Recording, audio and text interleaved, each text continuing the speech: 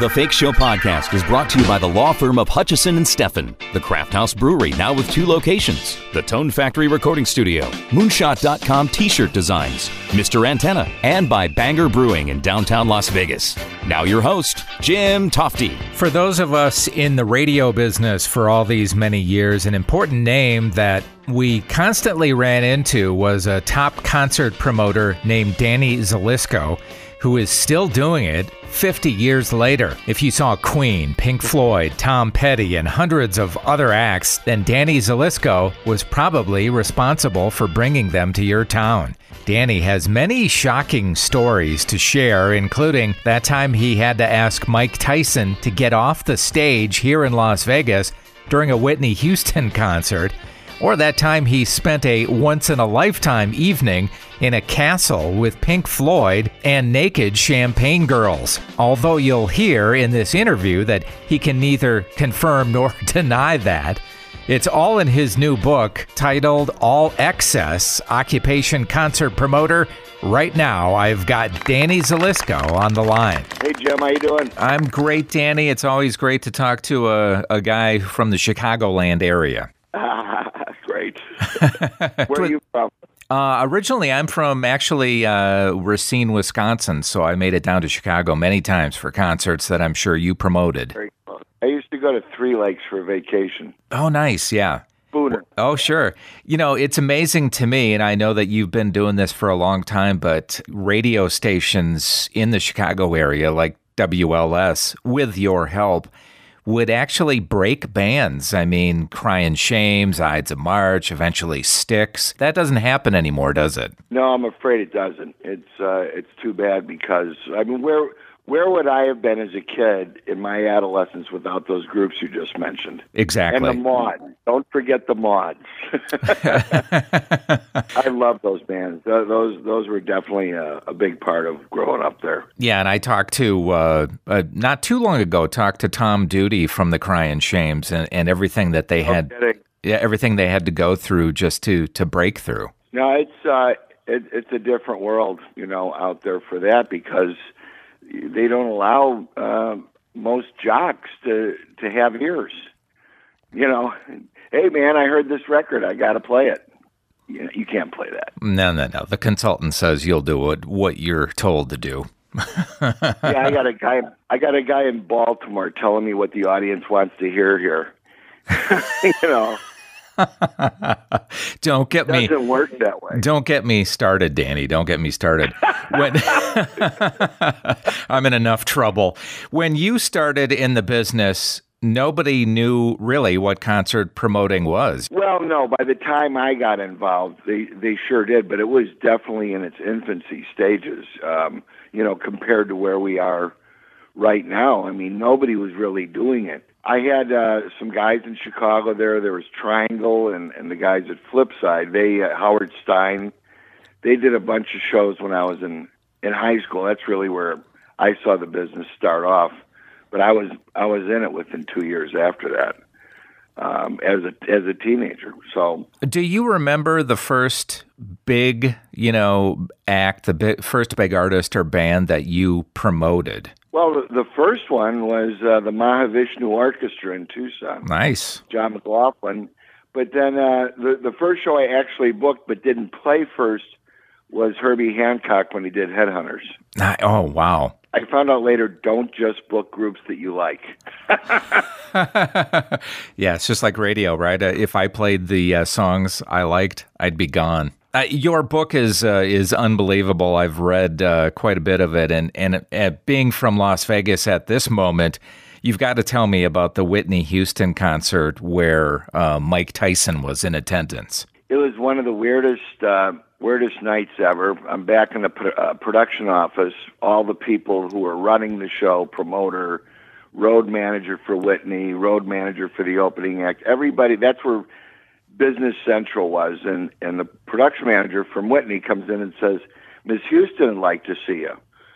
And I said, okay. And I'm going, gee, what's this about? I mean, I've met her before. I don't really know her or anything, but I'm flattered, I think she's going to thank me for bringing her tonight. Uh-huh. I walked in there, and she unleashed on me because of Mike Tyson, who was hanging out on the back of the stage, and it was reported to her. She goes, "What's that noise out there?" And they're yelling, "Champ, champ, champ, champ." You know, this is in between the opening act and Whitney coming on, and she's going, "He's stealing my thunder. You get his butt off that stage right now." Oh, great. So, and she goes, "And I want you to do it because I want that audience to see he was bad." Okay. Nice. So I go to the stage, and there's these two bookends.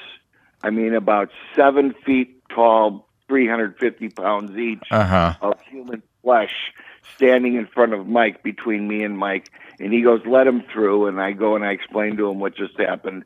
And he goes, of course. I don't want to cause anybody any trouble. I said, "I got to lead you off the stage by your arm." Oh, my God. Because Whitney's watching. He goes, "Where is she?" I said, "She's everywhere.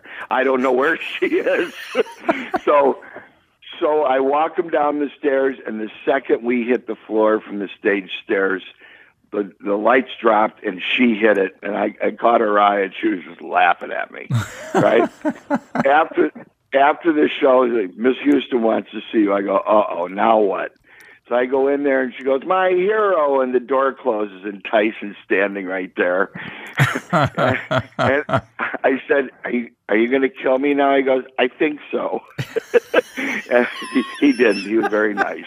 You survived, right? Oh, my God. That's scary. It really added to a great night. What about that time you spent a night in a castle with Pink Floyd and, of course, with naked champagne girls? What happened?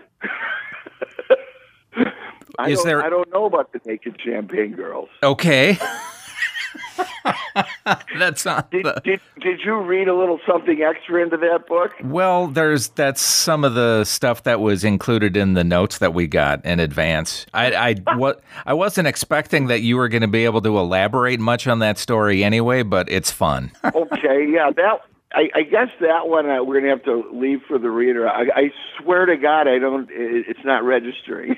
Okay, yeah, that makes the sound of it. I talked to actress Rae Dawn Chong a few days ago, and she said that after this pandemic, we're going to probably go into another roaring 20s with people just going crazy and having a great time again. And I'm assuming you have to be that optimistic yourself, because this concerts were hit. That was about the first thing that was canceled in this thing. Well, yeah, that was the first public gathering things that went away.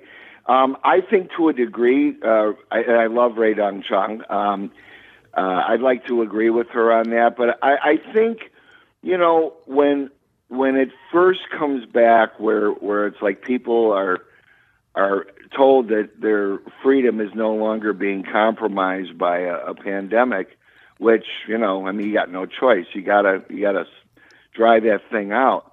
I think people will come back pretty strong, but they already are. In many ways, in many cases, there's a lot of places all around the country that have opened up. I'm not sure if it's premature or not. Some would, fight either way about it.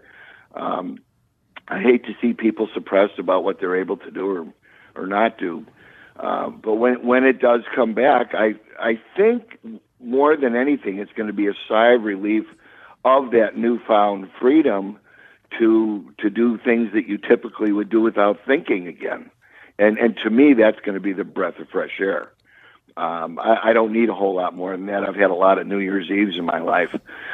Yeah. But I'm looking forward to a lot more, I know that the band Chicago not too long ago announced that they would be playing here again in the fall. Do you have anything scheduled with the bands that you represent yet? Yeah, what's been going on since last March is we've been playing kind of a game of chess with our concert acts with the calendar, because we've been left with absolutely no choice. We want the shows to happen as soon as possible, as soon as it's safe. But in the meantime, shows last year I had in March, April, May got moved to June, July, August, and nobody knew what was going to happen next. Now we have a better idea of what's going on, and I think we can see a little light at the end of the tunnel here if we do indeed get all of our vaccines by the end of May. I would say by the end of the summer, we'll be back to normal with doing shows. Somewhere around Labor Day, I would think, for sure. I'd like to think that's full blown.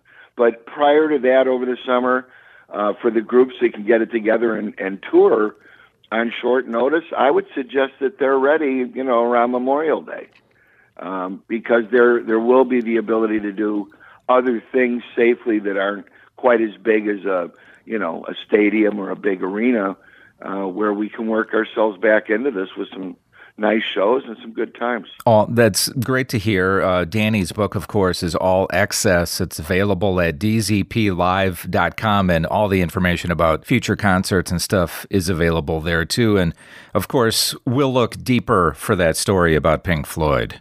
Yeah, let me know when you find that one. I'm kind of curious myself. All right. Danny, it's always nice to catch up with you, and you stay safe and well. Thanks, Jim. Have fun in Vegas. All right, buddy. Bye-bye. It's not a huge surprise that he may have forgotten a story or two. You can imagine everything he witnessed backstage. My former radio partner and I, Ken Johnson, witnessed this one time backstage when we were going to introduce George Thorogood. We were supposed to interview him first backstage, but he was on the phone arguing with someone at the time. His manager walked up to us and said, "Look, guys, the interview is off. I'm sorry." So it turns out that George was on the phone with his wife at the time, who had just found out that he was having an affair. Good times. I guess he didn't drink alone, did he? That wraps up this episode of the Fake Show podcast. Thanks so much for listening. I really do appreciate it. I'm Jim Tofte. I'll see you next time. Listen to The Fake Show anywhere on SoundCloud, Stitcher, iTunes, and thefakeshow.com.